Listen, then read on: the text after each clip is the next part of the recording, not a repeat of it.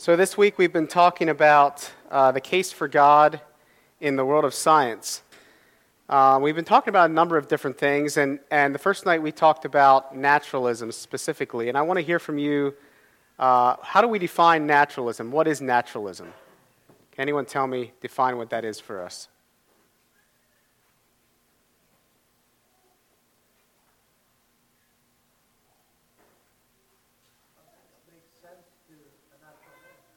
Say it again? Something that makes sense to natural man and you figure out how. Okay, something that makes sense to natural man, something that you can figure out. The root idea of naturalism is that there's no supernatural. All there is nature. All there is what we can gather with our five senses, and that's it. There's no supernatural. Now, what causes naturalism, or why would somebody? How could somebody get to that point where they would believe in naturalism, where they would get to the place where they would believe that there is no God? How might somebody get to that point?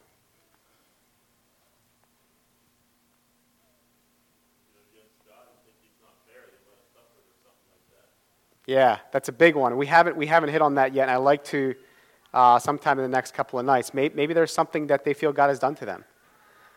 We talked a little bit about how when our understanding of God shifts from Him as transcendent, as all-knowing, as all-powerful, and that shifts to more of a deistic belief where God just kind of set things in motion and walked away, and how that sets us on the path to eventually believing that there is no God. And then we see something like evolution. We begin to say, well, we can understand where we've come from, so we really don't need God to explain where we've come from. So why do we need the belief in God at all? Now, last evening we touched specifically on evolution. What are some of the things that we talked about in the idea of evolution and ways, some of the challenges with the theory of evolution? What are some of the things that we talked about last evening? Say it again? Matter? Yeah. Okay. And what about it? What about matter? What do we talk about specifically?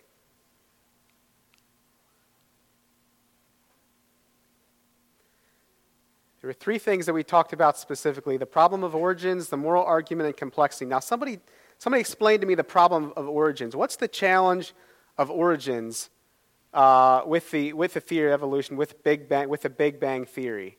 What are some of the challenges with origins that we face there, or that we see there?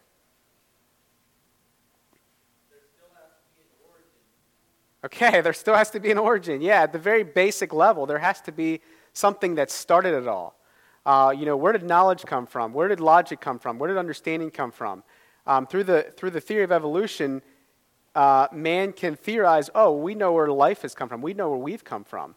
But even if that were true, which it's not, we know it's not, it's very obviously not. But even if it were true, where did knowledge come from? Where did logic come from? And then another step beyond that, where did purpose come from, and meaning, and those kinds of things, intangible things that we can't really touch and feel and that we don't understand? How can we begin to believe what our mind tells us if our mind is just the product of mindless and unguided processes over millions of years? Those are some of the questions that we should be asking. Then there's the moral argument, or the moral problem. And what is that problem when it comes to the theory of evolution? What's the issue with morals?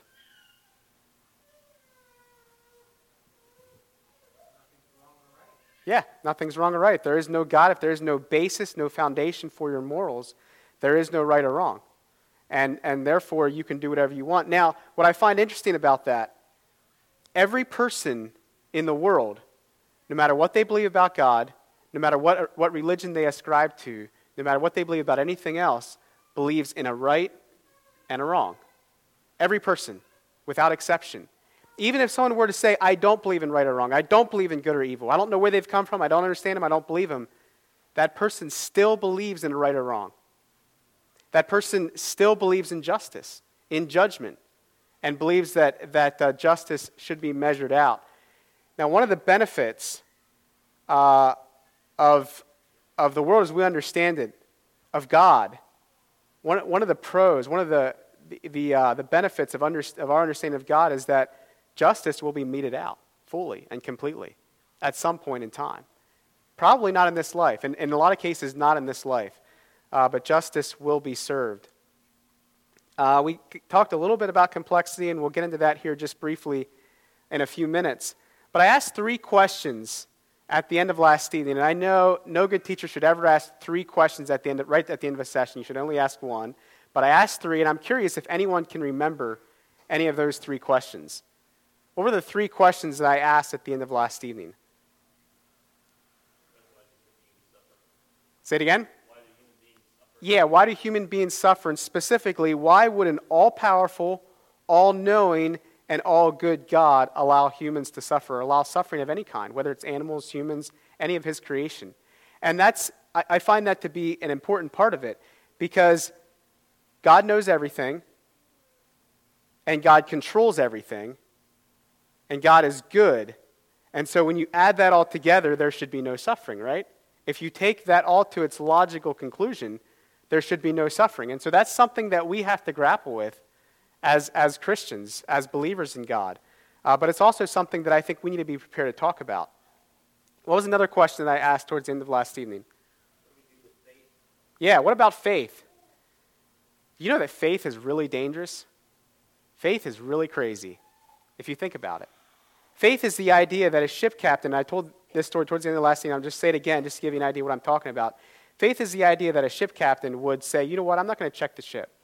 We're just going to go out to sea. I'm going to take everyone with me. We're just going to go out to sea, and whatever happens, happens. God's going to take care of us, and we don't need to worry about it. That's faith. Now, I want you to keep thinking about that, and I was going to talk a little bit about these questions tonight, but I think we'll do it either tomorrow night or the final night. But I want you to keep thinking about those questions, because those are relevant questions. The reason that I ask them is not because I doubt your faith or your belief in God, but because it's very likely that somebody will ask you those questions at some point. And you should be thinking about them and be prepared to answer them. One of the challenges that we talked about just briefly is in a culture like ours, we're not often challenged in that way in our thinking. And so I think it's good to be challenged and to think through some of these questions. Does anyone remember the third question that I asked? And it kind of ties in a little bit with the second question. Go ahead. Yeah, why would an all-powerful God have to kill himself to take care of a sin problem that in his foreknowledge he knew was going to be an issue and that he knew what people were going to do? Why would he have to do that? And again, we kind of know the answer to that to some degree. We've probably kind of processed through with that. But that's a real challenge when people look at the Christian God. It's absurd. It's ridiculous. It's crazy that an all-powerful God would die, would allow himself to go through what Jesus went through. And we'll hopefully hit on that. We may have time this evening, but probably in the coming evenings. I wanted to touch just a little bit on the idea of complexity.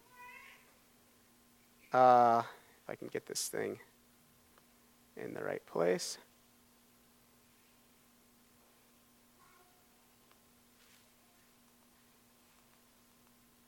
So we talked about this just briefly last evening as time was wrapping up. But the idea of complexity, and the question that we would ask is, what is one example of a genetic mutation that results in the increase of information to the genetic evolutionary process? The reason why this question is so challenging to the idea of evolution is because the idea of evolution is that the simple evolved into the more complex. Now, in order to go from simple to more complex, you need to add information. In other words, to go from an amoeba to a human, somewhere along the line you've got to add more information. You've got to add information to form the arms, to form the thinking process, to form the brain, to form the legs, et cetera, et cetera. More information needs to be added. And so I've watched some evolutionists kind of discuss this. And what's interesting is that there is no answer to this. There is no answer to the complexity problem because it's never been observed that a mutation has added complexity to life. A mutation always takes away information or takes away complexity. Now, it's obvious, like I said, that if you believe in evolution, it's obvious that there's a general trend toward complexity. But there's a debate among evolutionists over whether this trend towards complexity is found in all species or just in a certain type of species. And there's also a question of whether it's happening today. And the reason why there's a question of whether it's happening today is because, number one, it's never been observed, and number two, it's never been witnessed in history. And we can move on and talk a little bit about missing links between species. And again, this is critical. If we're going to believe that the simple became more complex, then we should find fossils of all kinds of missing links between monkeys and humans and between fish and reptiles, et cetera, and on down the line. But this is a challenge. And if you're familiar with the news and you're up to date on current events, every once in a while, you see something about this missing link that was found. Somewhere between a monkey and a human typically is where that link is placed. But oftentimes those links are either fabricated or they're just taken out of the context of the fossil record. And so that's one of the challenges with evolution. Again, the challenge of complexity. So the three challenges that we talked about: the problem with origins, the moral argument, and the challenge with complexity. But we're going to move on this evening and talk about creationism and the belief in God. And I call this evening Finding the Source of Science. Because what I find interesting, I talked a little bit about this last evening, is that when we look at scientific discovery, when we look at what scientists have discovered, particularly in the last several hundred years, it originated primarily with Christian scientists. And the reason I believe that happened is because Christian scientists expected to find law and order in their experiments.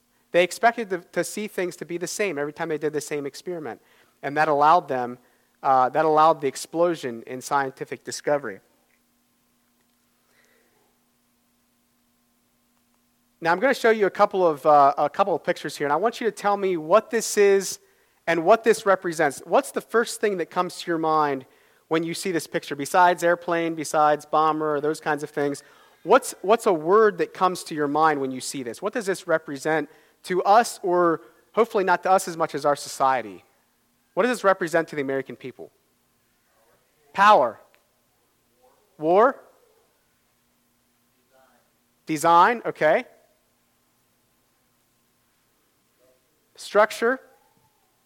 All right, and what I'm thinking of is power or control. Power or control. When we see our armed forces flying, or when we see tanks going down the street, or that kind of thing, videos of that or whatever, that represents power and control. Now, what will this save us from? And again, we want to think. I'm shifting here. Let's think like a typical American would think. What will this save us from? Communism. What else? Terrorists. What else? Dictators. North Korea. So we've formed our armed forces so that we can control to save us from our enemies. Okay? What is this and what does it symbolize? What's the word that you think of when you see this besides iPhone and apps and technology? Go ahead. What was that?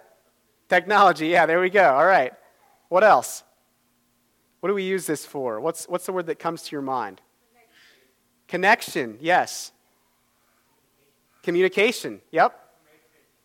Say it again. Information. Yes. Yep. Relationship. Purpose.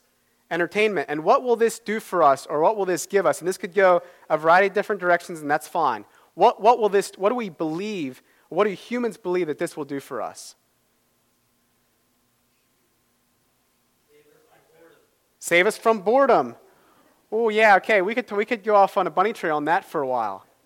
Yeah. How many of you staying in a group of people and there's nobody talking, and so what's everyone do? Pull out your phone. Okay, it's save us from boredom. What else? Knowledge. Yes. So what will this do for us? Why do we want this? More efficiently. Absolutely. Financial success. Yep. And I took this a little bit different direction. I said purpose. Because so much of our relationships can be wrapped up in that. For better or for worse, I'm not saying that's necessarily a good thing, but we can find purpose in that. What about this? It's a car, it's red, it's probably fast. What does it represent?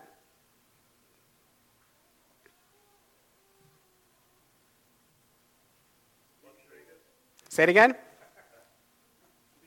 Speeding ticket, okay. Some personal experience there, perhaps. Somebody said something up front. Transportation, yep. Prestige. Luxury. Yep. And what will this give us? Status. Transportation, yeah. Tried and true. We see the difference of the generations here. What else will this give us? Younger generation, what will this give you? Say it again. Wealth? Okay. Health, death, all right. The idea that I thought it was happiness. We expect these kinds of things to bring us happiness, and maybe when you see this, you think of Amazon. I don't know. Now, I want us to think about this. These are all technology, and these are all things that have been brought about by the explosion in the scientific world. As we've been able to do science and been able to see laws and been able to explain, explain how things work, we've been able to build these new technologies. Now, we're going to look at something a little different here. One of the things that I believe that scientists think about when they see what we've created as humans is that ultimately the idea of naturalism and these things that we've built from science can save us from this, from the Bible. Now, why would we want to be saved from the Bible? What does the Bible represent to the world? To unbelievers. What does the Bible represent? Say it again. Justice, yes. Intolerance. Wow. Yeah. More and more, it's representing intolerance. Heaven and hell. Say it again. Heaven and hell. Yep. That we're needy. That's no good. We don't want that. But what else does it represent? Uncomfortable truth. Yeah. We heard some of that from Chris the last couple evenings. Some uncomfortable truth. Reality of eternity. That there is a God. Yep. Ultimately, I believe the Bible represents to the world foolishness. And actually, 1 Corinthians talks about that. So turn with me to 1 Corinthians chapter 1, verses 18 to 29. I'll just read through this because I believe this gives us a little bit of an insight into the whole understanding of science and how our culture is viewing science. 1 Corinthians 1, starting in verse 18, "For the preaching of the cross is to them that perish foolishness, but unto us which are saved it is the power of God." And that was one of the questions that I asked last night and again earlier this evening. The cross is complete foolishness. It's complete foolishness. And I don't care how much you wear it around your neck or how much you decorate with it. It's foolishness because it represents suffering. The cross represents suffering. And we're now, several thousand years away from that, and so we kind of tend to decorate it and embellish it a bit. But it's foolishness. To the world, it's foolishness, what it actually represents. "For it is written, I will destroy the wisdom of the wise and will bring to nothing the understanding of the prudent. Where is the wise? Where is the scribe? Where is the disputer of this world? Hath not God made foolish the wisdom of this world? For after that, in the wisdom of God, the world by wisdom knew not God. It pleased God by the foolishness of preaching to save them that believe. For after that, in the wisdom of God, the world by wisdom knew not God. It pleased God through the foolishness of preaching to save them that believe. For the Jews require a sign and the Greeks seek after wisdom. But we preach Christ crucified, unto the Jews a stumbling block, and unto the Greeks foolishness. But unto them which are called, both Jews and Greeks, Christ is the power of God and the wisdom of God. Because the foolishness of God is wiser than men, and the weakness of God is stronger than men. For ye see your calling, brethren, how that not many wise men after the flesh, not many mighty, not many noble are called. But God hath chosen the foolish things of the world to confound the wise, and God hath chosen the weak things of the world to confound the things which are mighty. And the base things of the world and the things which are despised hath God chosen, yea, and the things which are not to bring to naught things that are, that no flesh should glory in his presence." I think, kind of in a nutshell, some of the things that we've been talking about this week. Turn with me also to Romans chapter 1.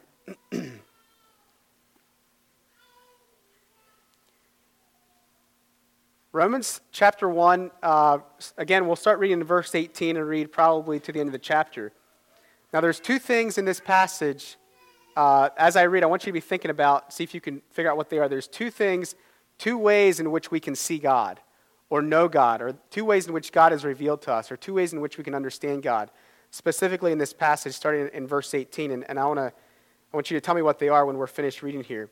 For the wrath of God is revealed from heaven against all ungodliness and unrighteousness of men who hold the truth in unrighteousness, because that which may be known of God is manifest in them, for God hath showed it unto them.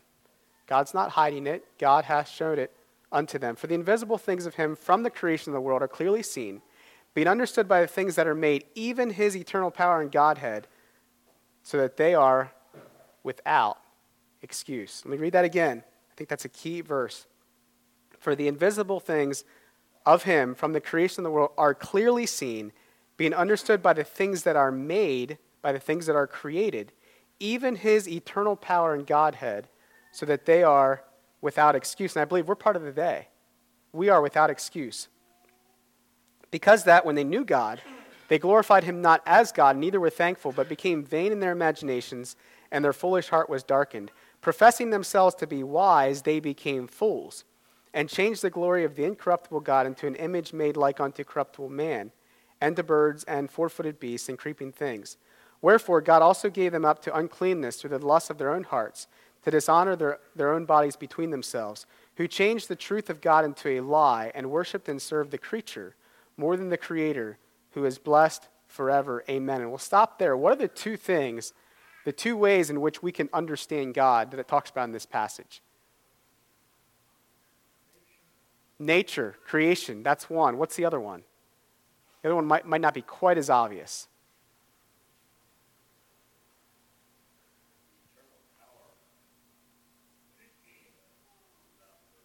Okay, the eternal power and Godhead.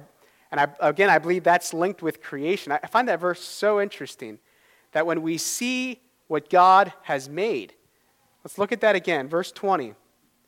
The invisible things from the creation of the world are clearly seen, being understood by the things that are made. So we clearly see them. We understand them by what is made, even his eternal power and Godhead. We can witness his eternal power and Godhead all around us, so that we are not without excuse. The second thing I believe, second way this passage talks kind of maybe not quite as obvious about it is the conscience. Our knowledge of right and wrong, our understanding of morals. Right, wrong, good, evil, those kinds of things. We can understand and know God and know who he is and know that there is a God through the conscience. So by those two things, every man is without excuse, Romans says. Particularly through creation. There is no man that has an excuse. And then earlier in the chapter, it talks about the gospel and talks about the importance of Scripture and how we also get to know God through Scripture as well. And so the question that we have before us is, do science and God mix? And here's an argument that's often used by scientists today. Some scientists make the argument today that goes something like this. So first of all, they look at young earth creationists, which is what we are. Approximately 6,000 years is what we believe.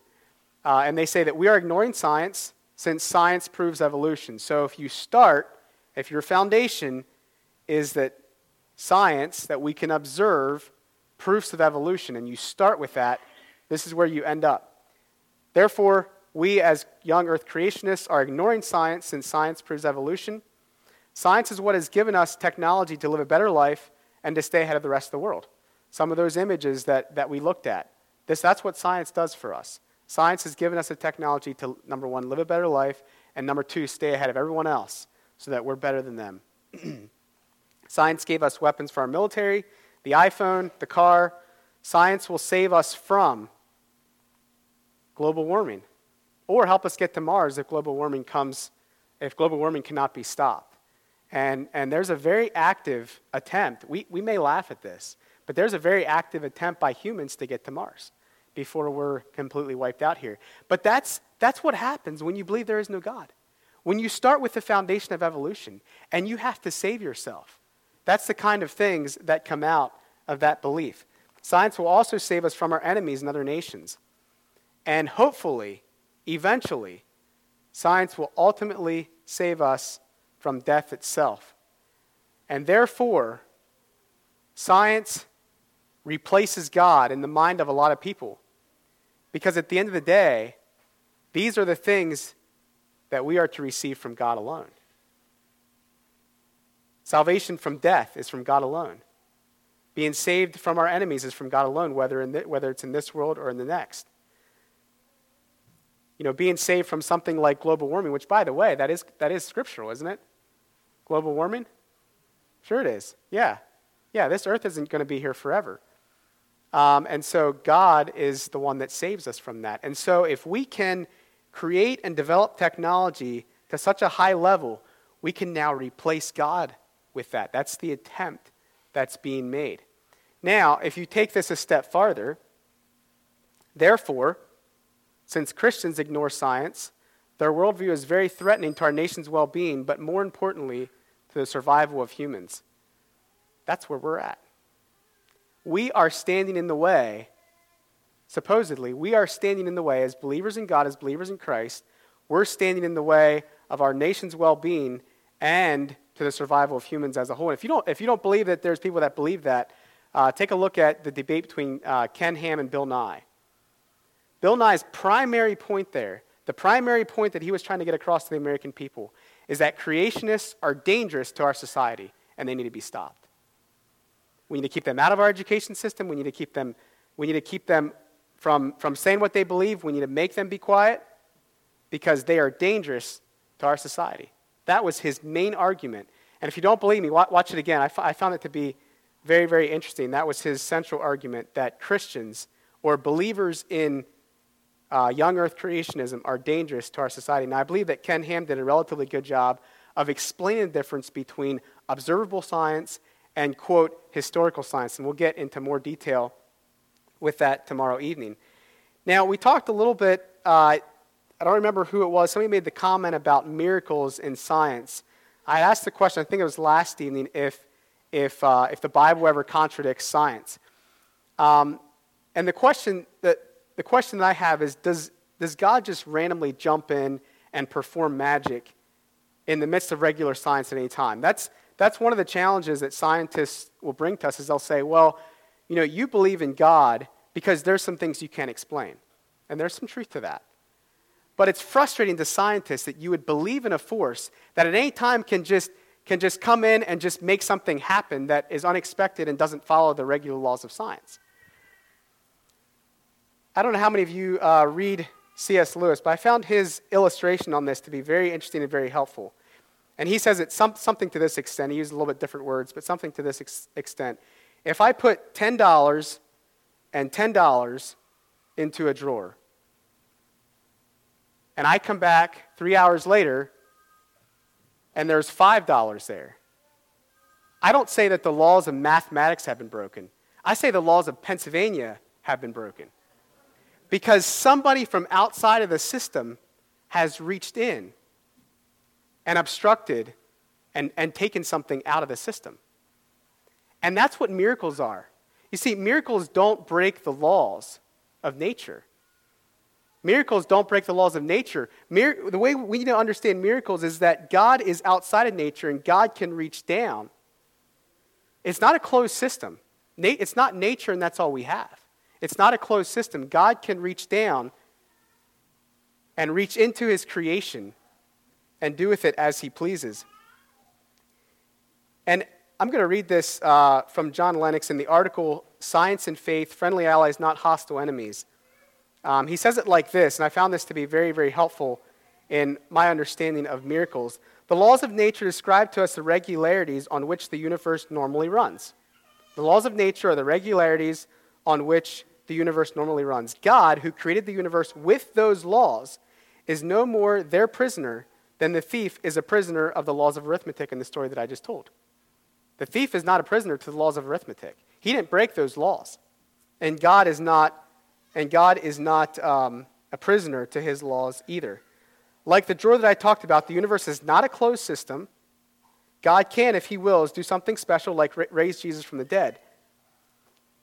Note that my knowledge of the laws of arithmetic tell me that a thief has stolen the money. Similarly, if we did not know the law of nature that dead people normally remain in their tombs, we should never recognize a resurrection.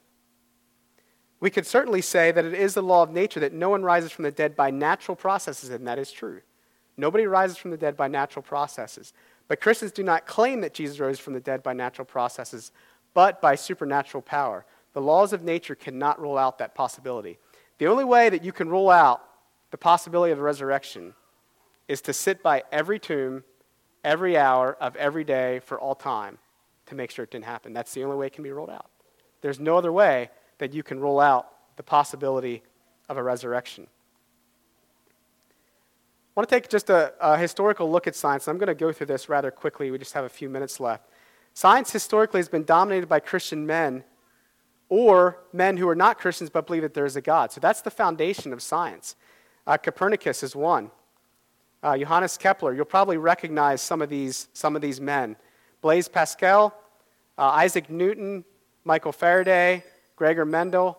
I find this to be very interesting. Gregor Mendel worked in genetics, and he was a monk. He lived in the same time period as Darwin.